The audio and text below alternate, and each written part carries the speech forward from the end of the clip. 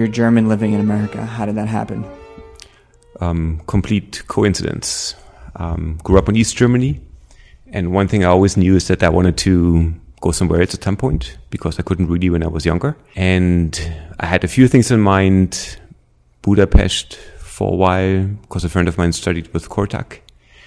Paris, but then my college choir went on a concert tour in '94 and ended up in Houston, Texas. And a friend of mine wanted to study at Rice. He is a violist. So I went to the school, met a teacher, and then ended up being at Rice for 2 years for my master's. And then came to New York and then ended up teaching at the school I went to here, Manhattan School of Music. You did your master's at Rice. That means you did your undergraduate in, it's not an undergraduate, but you got your diploma where? In Dresden. Okay, yeah. I spent 4 years and then externally finished the degree after I came here. And it was a great experience. I had like fantastic teachers. Composition teacher Jörg Herschet, who was a student of Paul Dessau. Fantastic human being and artist and composer and everything. Very influential for me. And also studied piano with Winfried Apel, also interesting character, artist. So it was a great time. In what way influential? They're not just teachers. They're like mentors. And I admired them for what they were as human beings as much as artists. And in both cases, they had pretty difficult times during the East German regime because of their political and beyond views. And that really shaped them. But they lived what they were talking about. And that was a pretty interesting combination, I thought. And I thought it was very inspiring. What do you mean live what they were talking about? Well, first of all, what was their political friction between East German regime and whatever? Well, to talk about Jörg Herschet, the composer, he was very religious. He was homosexual, vegetarian. Everything was basically wrong about him. When he was studying in Dresden, he said texts by Kafka as a cantata. At the time when there was a whole symposium in Dresden against Kafka, why he should not be read and part of the education in East Germany, so he got kicked out of the university, the college, the conservatory. And I was completely fine with him. So he lived off having maybe 40 marks a month, like a hermit. And he thought if that's what it takes to write the music I want to write, so be it. So they took into account personal discomfort in order to produce the art they wanted to produce.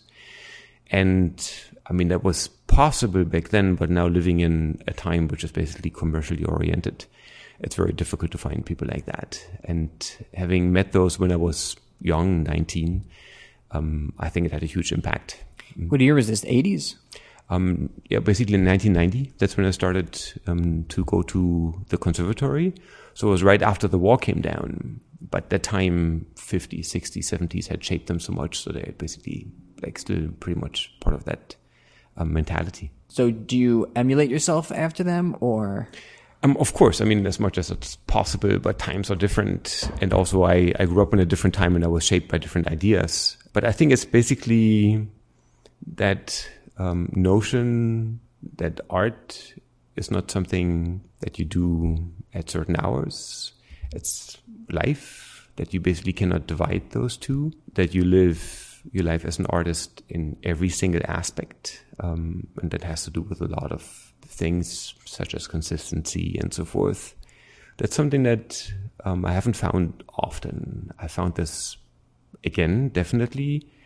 But it was nice having found this when I was being educated, at an age when you're still being shaped and so forth, because they became really models and mentors in that kind of regard. Of course, it is very different for them nowadays as well, because society has changed so much, and living here also is a different thing. But I mean, you live in New York, where the financial pressures are in such a way that it's almost impossible to, of course, do that. So yeah. How do you reconcile those two things? How do you find a way to try and be that way with living in a context that will not allow you to do that at all? Well, the living part is one aspect, but also the teaching part, since I teach a lot, is another one. And that's something that I find personally very important. Like, composition to me is not a hobby. That's not something that you do because you might like it. actually constantly question the relevance of a personal approach to I do it because I like it. I don't think it's enough. I think if you produce art or music in specific, something that goes out, that reaches an audience, you have a responsibility. And that has to do with integrity, with knowledge, and all kinds of things that go way beyond what you do when you sit down and write music. And that's something that I think I really learned from those people, that it goes way beyond liking it or maybe even being good at it, that it has a certain social context in which it works, that you reach out to people, and just because of that, you have to make sure that the level of integrity and so forth is something that you consider. And it has to do with how you educate yourself, what you expose yourself to, just the level of knowledge. And there's so much disinterest that I often see, which kind of baffles me, because I think you have to be part of it to a degree that's just very, very high. Otherwise, shouldn't do it. What do you mean by disinterest? You mean in the composer while he's writing? Or? Yeah, for example. I mean, ignorance is always something that's around. Of course, it's a danger. It's easy to not expose yourself to things which are discomforting, that might not be something that you're inclined to be interested in, but I don't think it works like this. I think as an artist, you have to expose yourself to all kinds of things. It very much comes down to what Schoenberg also said, that if you know that a truth is uncomfortable, you still have the responsibility of exposing yourself, because that's something that's part of life, and therefore it's being part of being an artist. Can you give me an example of something that was uncomfortable for you to expose yourself to, that changed you in a way that made you have to focus on something else? Of course, there's many ways in how that works. Bring it down to specific things. There's many ways of how that translates itself as well. Politics, for example. I think art is political to a certain to a degree. Like how you translate that into a specific piece of art is a different story. But we live in comfortable societies, even in New York, where it's difficult, to make ends meet and so forth. Relatively speaking, yes, it's very comfortable. Yeah, it's comfortable. If you travel to countries that don't have that kind of standard of living, of course, that can be pretty eye-opening. And our societies often make us look away. We read about this in the news and so forth, but we don't expose ourselves to that. We don't think about those terms. Environmental issues is something else. Climate change and so forth and so forth. But I think as an artist, you have to know about those things. You have to know what's going on in the politics of the world, what's going on in society, what's going on in the corners of society which are troubled, and every society has those. Looking away, I don't think is an option. And you have to deal with them. And there's a lot of artists that I've met that consider art to be an escape. And I think that's something that wouldn't work for me. You have to look at it, go toward it, and somehow deal with it. The composer I studied with in Dresden, Jörg Hassett, actually said that art is like a side product. It's something that comes out of life, and dealing with all kinds of aspects of it. And there's so much complexity that it's not all polished and beautiful, but it can be ugly and discomforting. But I think it's part of it because that's who we are. It's more confrontational. It should be more confrontational, either in a clear way or a subversive way. I definitely agree. It should not be entertainment. And we live in a society that's so much based on entertainment, that makes time pass, that makes you feel better, comfortable, and so forth. I think art is not a place for it. And it means that as an artist, you have to deal with all those kind of things. Do you think it's possible to do both in a way? Okay, so I had a great... I always bring it back to this, but like certain television shows that I think are just incredibly fascinating and engaging and popular on a mass scale, but at the same time very, very confrontational and critical about things that reflect a certain political situation. I would be curious what those are. I don't watch television, so I'm not exactly sure what exists in that regard. Yeah. But from what I've seen watching movies, for example, and that's something that I'm interested in, although I wouldn't claim that I know that much about it myself. The moment you try to reach a mass audience, you start to compromise. And that means that you will have to cut edges here, cut edges there, because Otherwise, you wouldn't be able to reach a mass audience. And immediately, that will reflect on the thing that you do, and that has to do probably with content and how you communicate it and so forth. I even started to think that the moment a lot of people find access to it, that kind of takes away from the specialty of what it is. That I think the special things are always for a few, not for many. But our society is so much based on quantities, and reaching mass audiences seems to be an incentive. And even when you educate musicians, as at the school we're sitting right now, orchestras and opera houses are usually what matters the most, because those have most of the audiences. But I find it questionable. I think the creative things happened in smaller venues first. They might at some point, of course, be communicated to larger ones. But being creative means experimenting. It means trial and error. It means failure. And there has to be also the possibility for those kind of things. And it usually happens in smaller venues. So how is your work aware and political in that way? Because you're talking very like generally now, and now I'd like to try and kind of focus it down on something like a little bit more concrete, like this is why I did this in this piece. And okay, maybe it's not about Occupy Wall Street or the financial crisis, or I don't know, the war in Afghanistan, or any type of many harsh political truths that we're confronted with in a clear way, but it still has that in it. How does that translate to notes on a page? Yep, I was waiting for that. You ask great questions. Okay. No, it's important though, right? Yeah. So let me quote Lachenmann, which I like doing. For once, he is extremely smart and insightful in those kind of things. I think he's one of the greatest artistic minds that I've ever encountered. So he came to a class of mine here at Manhattan School of Music a few years ago, the Composition Forum. Really? Yeah. It took me about a year to make this happen, but it did happen. And it was 2 hours that I still hate myself for not having recorded or at least written down things right and left. I was just sitting there listening to all the things that he had to say. I've met him before, but in that kind of setting, did people appreciate what was happening at MSS? So people were like, well, and people from the composers outside? did. No, not from the outside. But it was also difficult to publicize and so forth. So it was like we had like Maya's recording studio. So there was about like 30, 40 people in there. But regardless of what the aesthetics are that those people in the room usually feel attracted to, like everybody seemed to be really impressed. Because it goes way beyond, like borders and boundaries of aesthetics and so forth. It was basically deeply human, and that's very touching. But there was a student that asked him whether art should be political or not. And what Lachenmann said is that when the Nazis took over in 1933 in Germany, they immediately banned certain type of art, including music. And that was, for example, the music of the Second Viennese School. So Webern, Berg, Schönberg couldn't be performed in Germany anymore. And Berg and Webern were not Jewish, so it had nothing to do with that kind of racial aspect. And they didn't even write political music, like music that maybe used lyrics that had a political content and so forth.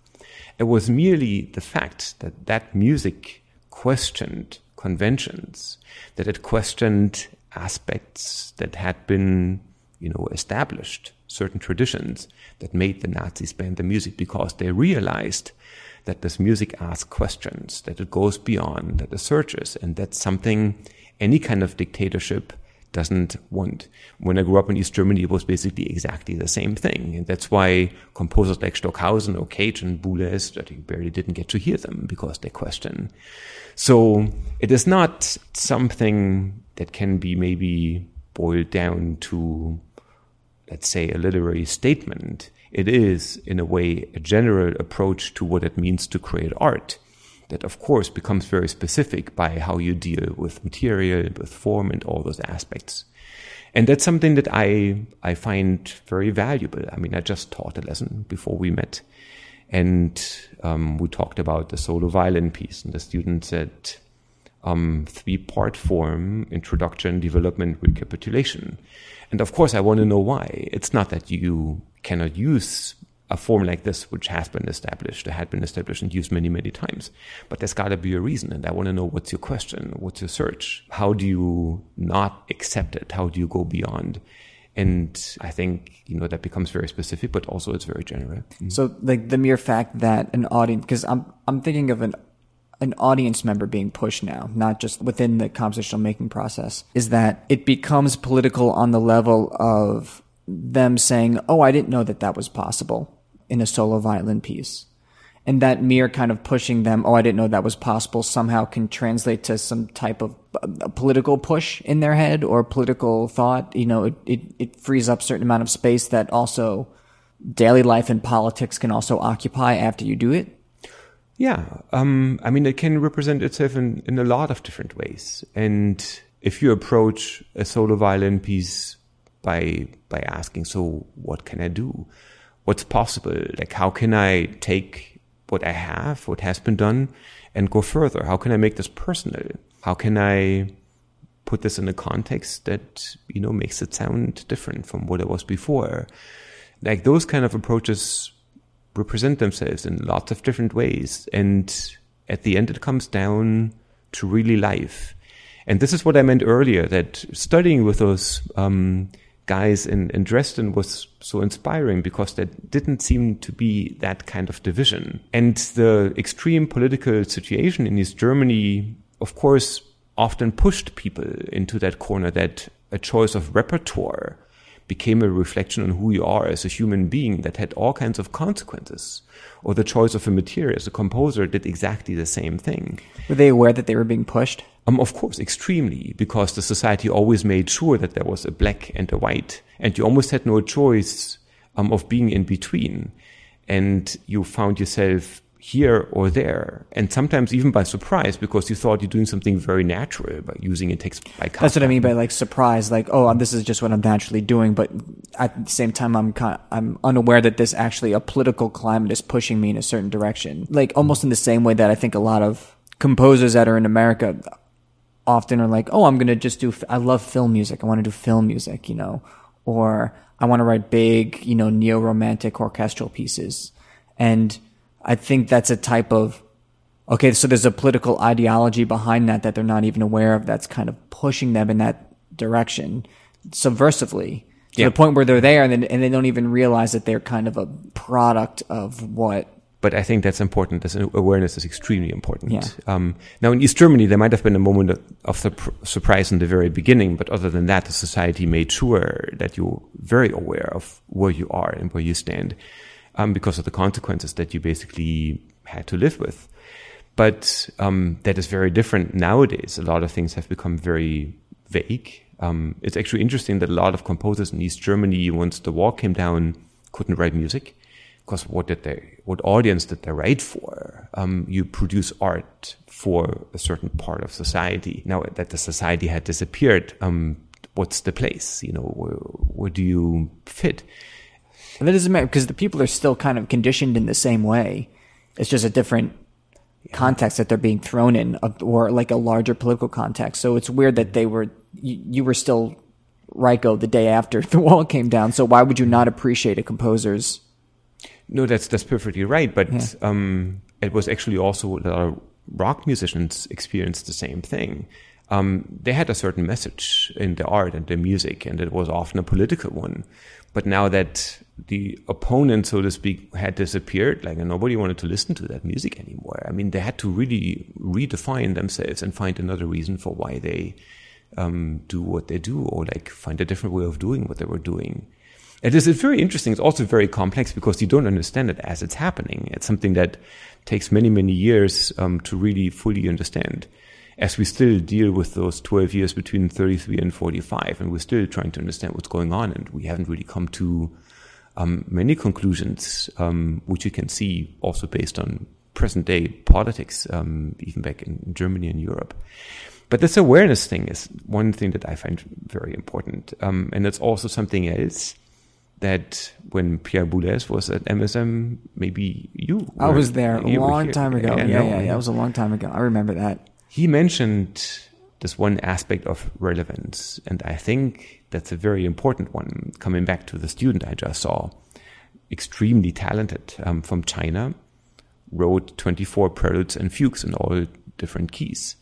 And, it's of course impressive on a lot of different levels, but I also want to know why, other than a personal hobby or a technical exercise.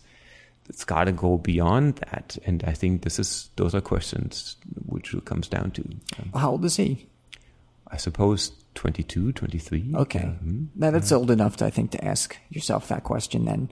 There's a certain point where you're just working on things vocationally. Of course. Yeah, and then it's important to learn counterpoint and orchestration and stuff like that. But then you reach a certain age where I think it's okay to start introducing people to those larger questions. And maybe it screws with their head a little bit, but yeah. But I mean, like as a teacher, if I would have known him before, I would have done this before he starts the project. I mean, this is 2.5 hours of music that he spent probably a lot of time working on. Oh my God. Yeah, I know. So there's a lot of energy that you invest, and you want to know why you're doing it.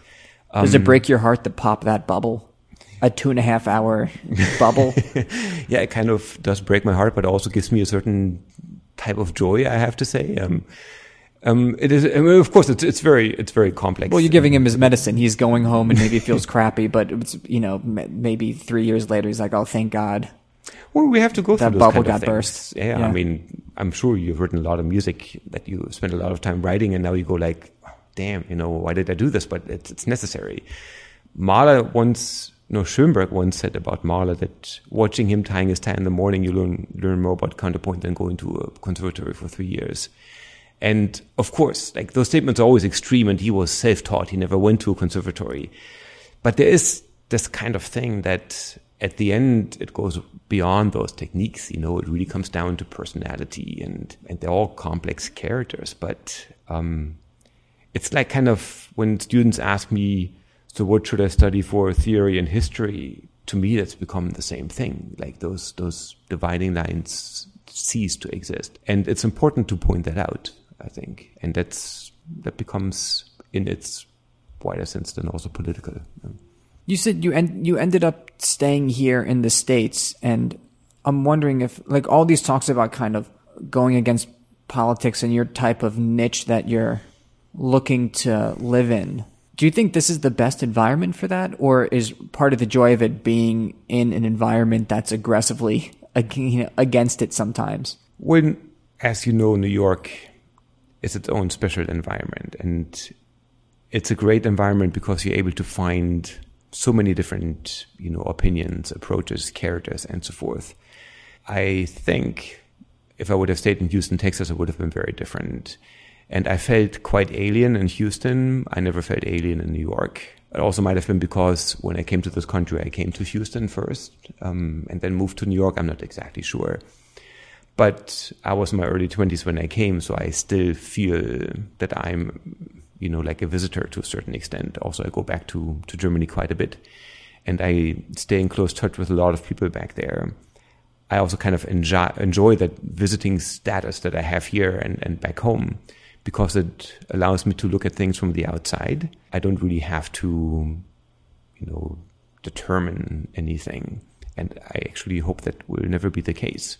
But I found a lot of people in New York that I can really communicate with, that I've learned a lot of things from that I wouldn't have learned staying in Berlin. And for that, I'm very grateful, actually. What exactly do you mean from the criticizing from the outside? Can you give me an example of okay, so you came into the States and you went back to Germany, to Berlin. What about your opinion? Because this happened to me too, because we're almost retrogrades of one another in a way. But what changed about the way you viewed Germany after you were here for an extended period of time? Well, one aspect that you deal with in Germany quite a bit is the aspect of tradition. I went to college in Dresden, and that's a city with a extremely rich and long and continuous cultural tradition. It has the orchestra that's been around the longest. They've been playing continuously for 400 some 80 years right now, the Staatskapelle. And that's a mentality that you do notice when you live in Dresden all the time. So if you even study music at the Dresden Conservatory without having been a member of the Kreuzchor, which is that boys choir that's been around for a long time, or that special high school that prepared musicians for students for the conservatory, you're an outsider. You have to prove it somehow. And you were part of that high school, right? no, I wasn't. I was an outsider. Okay.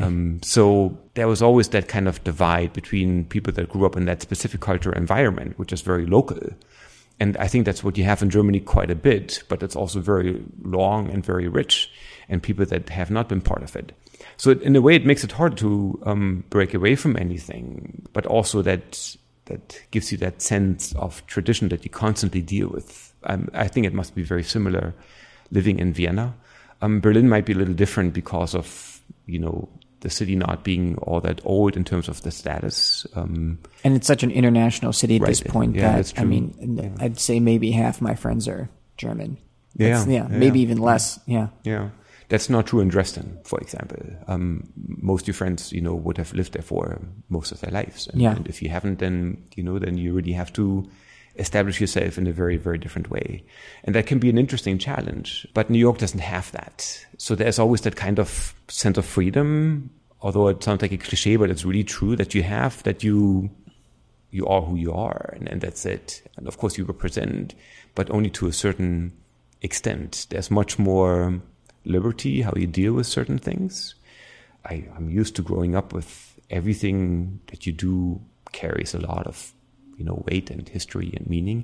And here people are much more casual about it. And of course I find that very inspiring and enjoyable. Also it sometimes drives me crazy because I am who I am. And, I was old enough that I was already kind of shaped when I came here. What about your music? Have you been able to shed away because of that since you've been here? Do you know what I mean? Yeah. Yeah. One interesting thing, and that happened as early as my second year in Houston, is that kind of awareness of heritage and culture where you come from. And I've looked at the music of my environment from a very different perspective. And I started incorporating that into my music, something that I probably would not have done if I would have stayed in Germany. So when I write a piece of music nowadays, I often pair it with a piece of the past. May it be Bach, Schütz, Hassler, something that means something to me. And I kind of react to it. And I think it's a result of being out of your own cultural context and being in a different one that has so many different influences because of, especially New York being so international. And I actually find it quite interesting. It's interesting because I feel like that's the same for me, except maybe I feel like I'm always a little bit more politically aware when I'm in Germany of what's going on in the States than when when I'm actually here. Like I really read up on stuff obsessively when I'm in Germany. When I'm here, there's something about I always let it slip a little bit, that type of awareness. Yeah. Well, I think it comes out of this sense of belonging versus not belonging or not quite belonging, and being also comfortable and so forth. And I have exactly the same. And I also find it interesting that my perspective of this country, the United States, is quite different here from what it is over there. Because I know that in Germany, a lot of people are quite critical. And that's also based on a certain level of ignorance, because they're not trying to understand the country on its own terms, but from their own perspective, which again is something that I think is also quite European. That kind of notion of, being that old continent of high culture, which makes it look down on a lot of things which are different, which I think is problematic. I don't get that from people, honestly.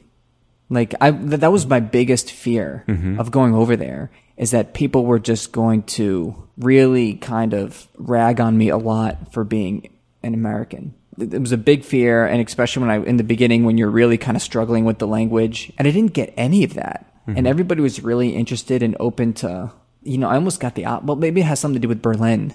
I think it does. Yeah. And there's a lot of reasons for that too. I mean, for once, as you say, like it's very international. A lot of people have moved there, especially after 1990. But also before that, the status of West Berlin was one that you didn't have to serve the military if you were a citizen of West Berlin because of its status after the war. So people that wanted to avoid military, that wanted to avoid certain political constraints that you did face in West Germany moved to West Berlin.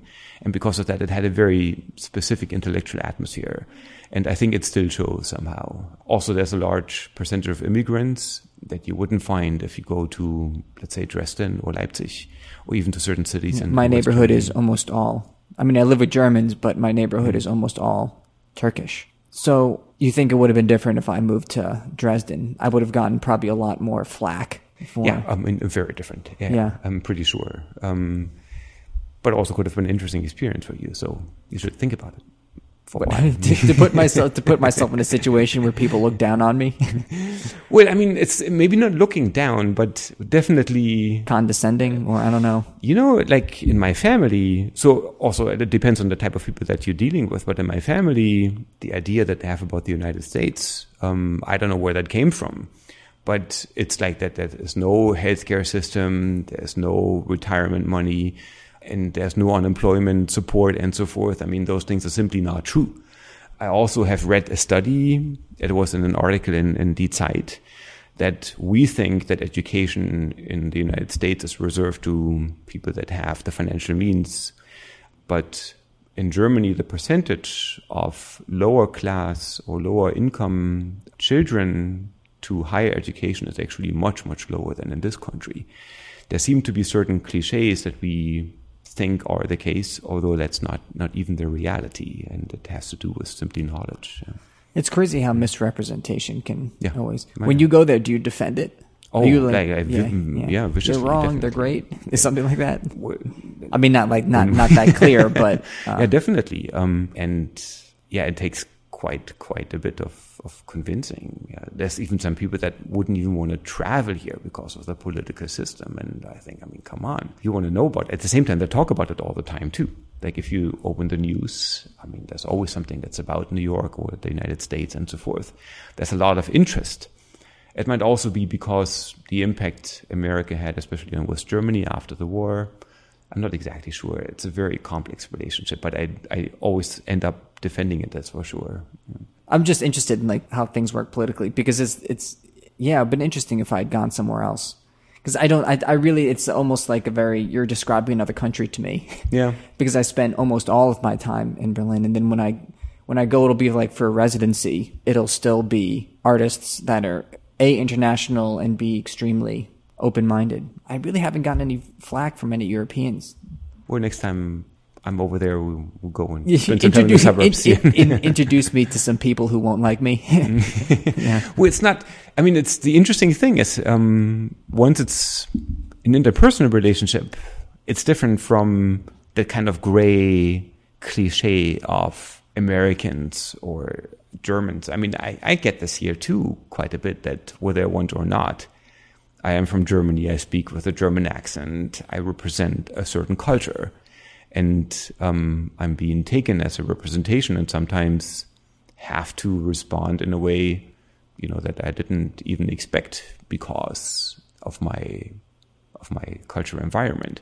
And often it has to do with, again, the years between 33 and 45. Really? People still do that? Oh, yeah, they still do that. But again, it's a cliche, and those cliches grow in mass media and all those kind of things. But doesn't time help separate that? I mean, nobody's getting mad at Spanish people for the Inquisition. You know, I mean, but like it was like there's a huge amount of time, and mathematically they probably look up your dates and realize that you were born in the 70s, and then how could they possibly associate you with? Well, I mean, there's still people around that lived through that time, and as long as that's the case, that's something that will be looked at from a different perspective. Like there's nobody around that witnessed the Spanish Inquisition, so it's kind of past. But I think that's like an extreme example, obviously. Yeah. No, but even look at the Civil War in this country, or like the First War in Europe. There's nobody really around that experienced that, but there's still people that lived through the Second War, consciously, like actively, and so forth. And as long as that's the case, it will be part of a certain awareness. Once there's nobody to talk about specific experiences, once it will be entirely secondhand or even further, might be different. But yeah, definitely. So you think that's the big landmark? That's one of For- them, but I also think that mass media, and I mean, look into just Hollywood movies, how many still deal with those 12 years still being produced and out there. That's another one. It's being kept alive. And that's something that, also is being discussed quite a bit, how that might almost be counterproductive, that there's so much dealing That's with my that. next question. Do you think it's being kept alive in a healthy way? If all of a sudden it's I mean, for once, again, it's hard for me to be entirely objective because growing up in East Germany, we're so brainwashed, especially regarding those 12 years from a very specific perspective, that people got often so saturated that they counter-reacted, overreacted, and so forth. And that's something that you still deal with nowadays, especially in East Germany or former East Germany. So yes, you have to keep things alive, but it has to be in a healthy way. How that's being done is, of course, very, very difficult, because once it becomes like a ritual, becomes a religion, and then once you don't allow questions and criticism, but how much can you allow those in certain contexts with certain subject matters? It is just very difficult and maybe even impossible. I think probably impossible. Yeah. Or impossible to define as good or bad from situation to situation. Yeah, of course. Yeah. But once you talk about Hollywood movies, I mean, there's always this good versus evil, black versus white kind of thing. Things are being simplified naturally, because you want people to consume those. But Not good movies, though. Not good media. Not good movies, definitely. No, I'm talking about mass media in that Yeah. regard. Yeah. So documentaries, different story. But once you turn this into a movie and you want a lot of people to see it, but still, there's also good examples in that regard. What about Weisseband? Did you see that? Did you see that movie? Yeah. I thought that was almost a good example and very nuanced explanation of a situation leading up to, Yeah, no, Like, I love that I think one. that's an example of good media that kind of explains, that definitely. clarified things in my head in a good, in almost fair way. Yeah. But also maybe because it didn't attempt to draw big conclusions. It showed things how they work on a very small scale. I'm reading Magic Mountain or rereading it right now, and it's very similar to that regard. That I know how it ends and when it ends, which is also 1914, but the way society or like one individual is being discussed, like the conclusions on a different level at a different time. Yeah. Yeah. Okay, let's talk about your music now. Sorry, yeah. that was... It's too interesting though. So it's interesting. Before I'm going to try and bring it back a little bit, you were saying now that I've moved to the States, I kind of think about my own history in a different way. And now I try and pair a piece of music that I'm writing with a piece of history or a piece of musical history that I thought was part of my heritage. And you did this with this solo violin piece that we're going to play on this. So explain, why did you choose this piece? What did you find from it? How did you approach it? In that specific case, I have found an analysis of the Bach Chaconne by a German musicologist. Her name is Helga Thürner, which was extremely interesting because she did and I'm personally quite interested in musical analysis. She did a very simple thing with a piece that's been a mystery for a long time. I mean, the Chaconne comes after the Gigue, so after the last movement. It is the longest single movement piece that Bach ever composed for solo violin. We don't know who he wrote it for. We don't even know whether it was actually performed during his lifetime. People wrote all kinds of transcriptions of the piece because they didn't think it would really be a piece that could be performed in a recital kind of setting. So there's a version for violin and piano, forehand piano, left-hand piano. There's all kinds of different ones. And all she did is placing the piece into the context of Bach's life. And she found that the piece was written after he returned home to Köthen, being in the south at a spa town with his employer for a couple of weeks, entering his apartment to find out that his wife had died and was buried a week before his return. And then he wrote that piece. And she found chorale tunes that refer to Easter being hidden and part of the musical structure, and came up with an analysis and eventually a performance where those chorale tunes are being sung as the solo violin is playing the piece, as if there was like a musical foreground that through a compositional process had become a background to an extent that we don't even need it anymore in order to understand the piece. So I found that recording, which was done by Christoph Poppen and the Hilliard Ensemble. And ever since, it's impossible for me to hear the solo violin version without hearing those voices in my head.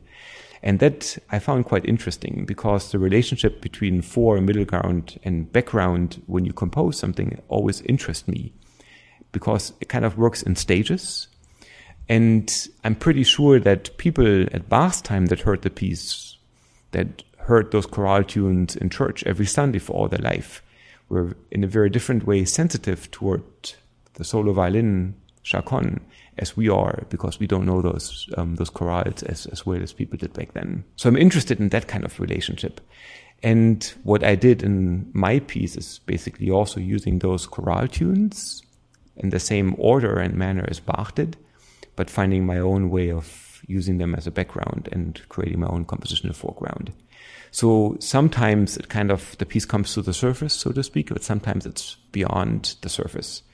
And you would find something by maybe like scratching the surface, by investigating, but not by just looking at the facade. So that's the relationship between the Bach chaconne and my piece. And it was written specifically for a concert where the chaconne was performed. So they kind of pair each other. But of course, you don't have to. It also lives on its own, just as you don't have to know those chorales in order to really like listen to the Bach chaconne. You can do this without knowing any of it. It works on its own.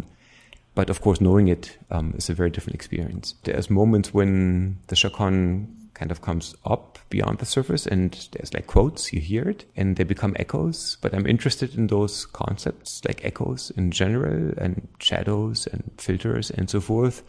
But most people have heard the piece, and whether you hear it right before the piece, before my piece, or whether you've heard it in the past, I don't think it makes that much of a difference.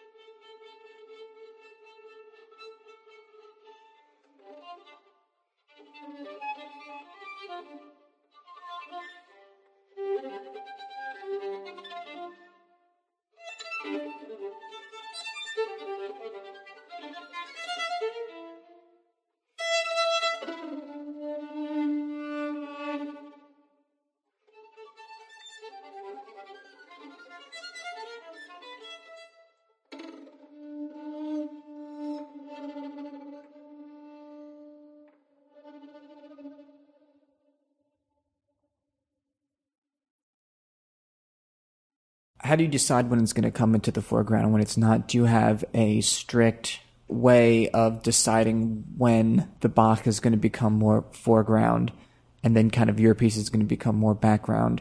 Or is it always this type of personal decision that you're making, personal intuitive decision that you're making in order to bring it out? It's kind of both, but I like when I compose processes, and they're usually integration or disintegration. So things get polluted or the other way around. I mean, that's a compositional technique. That's not something that you necessarily experience in a direct way when you hear the piece, the final product. But those moments when it's very clear, they usually are at the beginning or the end of those processes. So they are part of a certain narrative that's part of composing a piece, although the experience at the end might be very different. What other pieces have you done that have been related to, been paired with a historical piece? I would say that lately a lot of my instrumental pieces refer to pieces of the past, and that might not just be one, that might be a bunch. I wrote a piece for cello and piano, which is called Kaddish, The Art of Losing. It's based loosely on a novel by an Hungarian writer, Imre Kertész, and he mentions Schoenberg, Mahler, Beethoven, and I quote those composers in the piece as well, but in distorted and filtered ways. But especially when I write for choir, I usually pair a piece with a specific piece of the past. The reason also being that I work with a poet who writes the poetry based on the lyrics of that piece of the past, which might be Brahms, Schütz, Hassler, all kinds of choral pieces that I used to sing when I went to high school. So there's a lot of relationships that work on many different levels, the lyrics, the music, the form, material, and so forth. I'm wondering if you ever have trouble, like somehow the historical piece is imposing itself too much on what your personal take on something might be.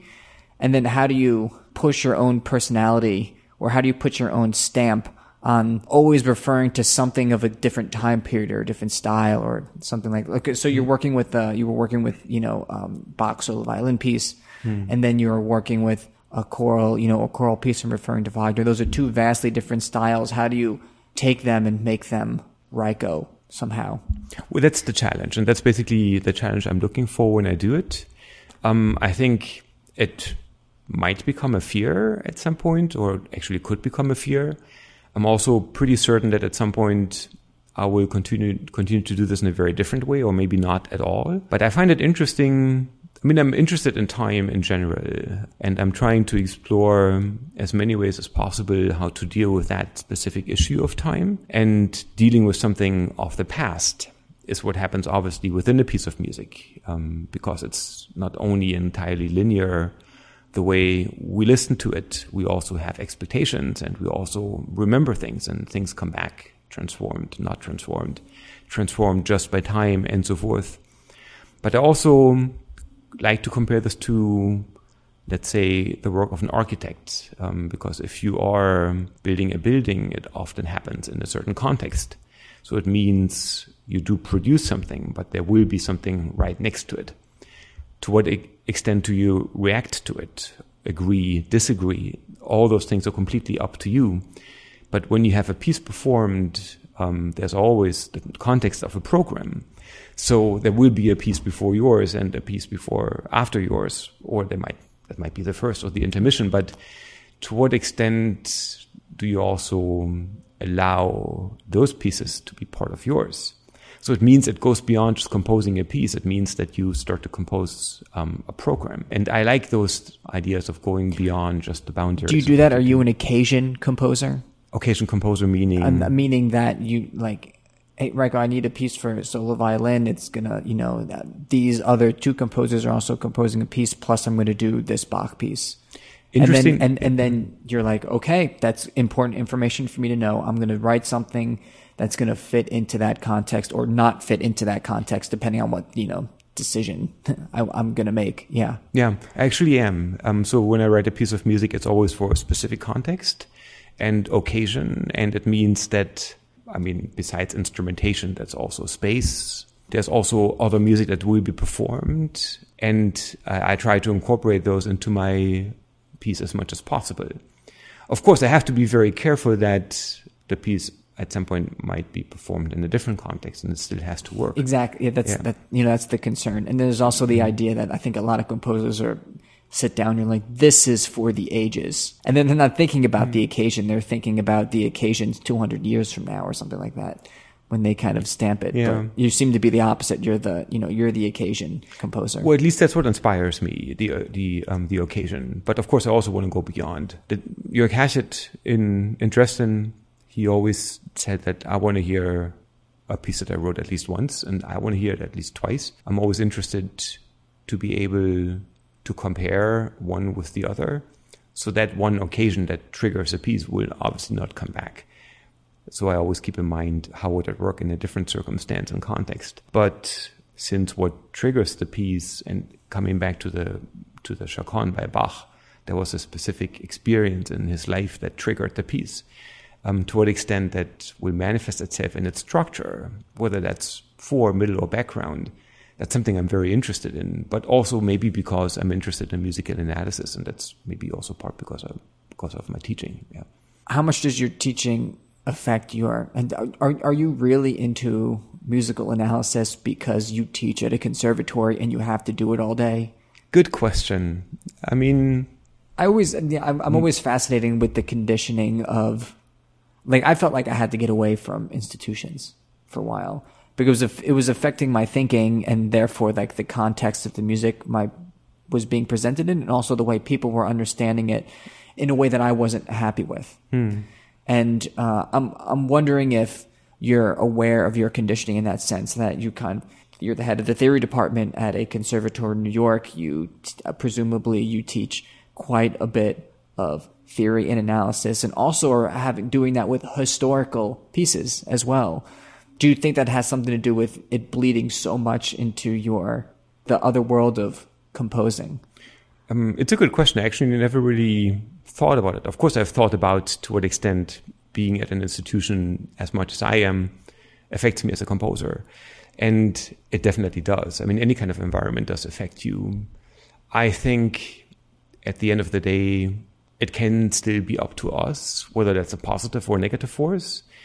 And I do anything I can to make it a positive one, a creative one, because talking about a piece of music that's part of history, there's no formula how to do this. Like, there's a lot of different ways, and you can be very creative about it. And I'm in a fortunate position to, first of all, pick and choose those pieces, but also talk about them in a way that I find very interesting. And what I find interesting is interrelationships. Like, I'm not interested in Roman numeral analysis. That's something that I teach as well, but that's not something that I find inspiring. What I find interesting is talking about the relationship between architecture and music, or philosophy and music. To talk about the Chaconne based on it being kind of like a testimony of his life. But how do you approach this when you analyze the piece of music? And that's also a linear process. I mean, what do you talk about first, second, third, and so forth? Trying to recreate a compositional mindset, like what did Bach intend? You know, how did he go about writing a piece of music? I find that very inspiring. And I think composers always do that somehow in some kind of way. Because at the end, like, what does inspire us? And, you know, there's no output without input. There's a German musicologist, Ulrich Siegele, that I met a few years ago, and I've known his writings for quite a few years. And he was also one of those very inspiring people, because his approach to analysis is exactly this. That as a composer, you deal with certain choices that you make. So what do you choose and what do you not choose? Like, how do the choices actually function as a representation of your aesthetics? And how does this tie into a larger context of basically who you are? So being in, like, analysis is extremely creative if you do not fall into formulas. But it's also incredibly difficult. It's very easy to teach a contained world. Yeah. A equals B, which equals C. And that's why this piece is structurally good, class over. You know, the bell rings, they go off. But if you're talking about all these kind of metaphysical ideas, then it becomes almost subjective in the choices you're choosing, the directions you're choosing to go. But also, it's hard to convince people then, I think, right? Because if you can just qualify something with a set of numbers that are perfectly related to one another, then it's hard to argue with that. It's easy to be bored by it, but it's hard to argue with that. If you're taking a Bach piece, maybe you work with those numbers a little bit and then relating them to the chaconne, but then you're also saying his wife died a week before he returned, and this is why this piece is the way it is. Then a lot of people sitting down are like, I don't buy it. Of or course. what does this have to do with me? So it's harder for them to. How do you do you feel like it's harder to convince people in a way? Well, it's actually interesting that you mentioned that, because over the years, and when you talk about music and you leave music, meaning you talk about, let's say, numbers, or you talk about biography or mathematics, physics, whatever that is, it's always dangerous. I think it is very necessary to leave music, because otherwise it becomes so contained. And besides the fact that it's maybe harder or actually easier to convince people, it's definitely harder to test. And a little bit dangerous too. You can also maybe offend some people, or you do. But I mean, that's all part of it. And I've had the experience that when you talk about, let's say, Bach's wife who had died, that people jump on those things way too quickly, because there's a lot of research that's necessary and investigation before you make claims like this. You can't just say those things. You really have to have looked at this piece from a lot of different perspectives in order to eventually find out that this is the one that works best for my understanding of the piece. Because it is, at the end, entirely subjective, because the hierarchies are up to you, unless you fall into formulas like, set theory, Schenkerian, and so forth. But I think that would maybe a little bit of the criticism is that you just said, okay, my understanding of the piece, but then some, snooty 18-year-old is like, what do I care about your understanding of the piece? But if you completely remove your own kind of opinion and history from it, then they can't argue with that. That's true, but at the end, at a certain level, and that's the one where it becomes interesting. Of course, we cannot argue whether it's a 1 or a 4 chord, but whether a certain biographical data is relevant or not, you could. But this is when it becomes interesting, and I think it's there's no other way of it being subjective. It's like studying with a teacher, like a pianist. Of course, they will teach their understanding of that specific Beethoven sonata. There is no one understanding of it. Also, you do translate those things, and the translation is always an interpretation by definition of the term itself. There is no objectivity at some point. But if you are able to teach tools to gain subjective understanding of something by giving in a model of how this could work, then you actually achieved a lot. At the end, it's very difficult. For example, just to give you a quick one, I teach an opera class. It's a history class, and I talk about Benjamin Britten, and I talk about Death in Venice. So you do have to talk about the aspects of erotic attraction of an older man toward a younger boy. It's easy to do that in opera because you are dealing with, People do get offended. And people even get offended by the story itself. And it's actually pretty amazing, the types of reactions that you get. But at the end of the day, that means it's alive. And I think there's nothing better than that. What do you want people to get out of? Can we talk about your teaching for a little bit? No, of course. Or, what do you want people to get out of what tools do you want them to come out with? Is it proper analysis? Obviously, it's not proper analysis of Roman numerals. And obviously, you're teaching them something that is saying, here's my personal take on it. But of course, you're not the type of person to say, oh, welcome to Raiko 101. Your goal in this class is to learn how I think about things. So what are you trying to give them by letting them know what your specific take is on something?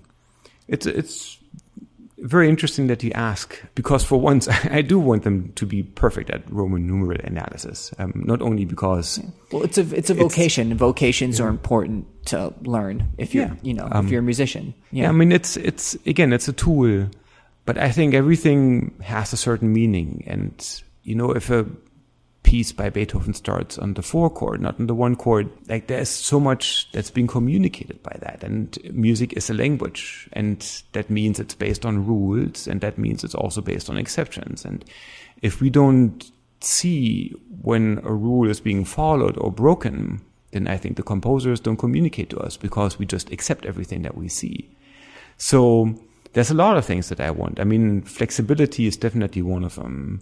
And at the end, of course, it depends on who is sitting in front of me, whether that's people that want to play in orchestras or composers or doctorate students, people that are going to teach. But the fascination of a piece of music, how it can stay alive for so many years, hundreds and hundreds of years, which is something that we can see by looking at this as such a complex situation of so many aspects that are entirely musical but also go way beyond, that never really grows old. I mean, that's basically one of the goals. But also simply like, why are we doing this? You know, why are we in music and spending all this time? It really then affects life. Yeah. So, for example, to give you one specific, when I talk about a dissonance treatment in freshman theory, so you talk about a suspension and it has to have a preparation and a resolution. It means you talk about time, you talk about past, present, and future. It's exactly the same concept. And also means that anything is not only shaped by what you do at the moment, but also what happens before and after. And meaning, you know, how to talk about a suspension gives you the possibility to also draw conclusions that go way beyond that. And if you look at this, a suspension based on that perspective, it actually becomes quite fascinating. And I try to always tie things together so it's not something that becomes narrow, but wider. How long have you been teaching? It's my 13th year, so I've completed the first dozen. This is, okay, so this is just out of, well, I mean, guys, everything I've done has been out of curiosity, but did you start out like this? Like as this type of teacher? I'm wondering if you, I don't know. It's impressive to hear you talk about things like this, and I'm just wondering if this is something that happened over time. Like, what's the story of you coming to this conclusions about how you specifically want to teach? Also, it's a very good question. I think, of course, it builds over time, for sure. But also, I was just fortunate to have had fantastic teachers that already made me think about those things and made me aware of those things. And I mentioned Jörg Herchett, Nils Vigeland, he at MSM is another one. I've been fortunate enough to have had teachers that kind of opened my eyes and perception and made me look beyond. So I think it's a combination, but I would always put those guys on the very top. Well, I think that's a good place to leave it. Thanks very much. Thank you for doing this. Yeah. It's been my pleasure. Really. Thanks.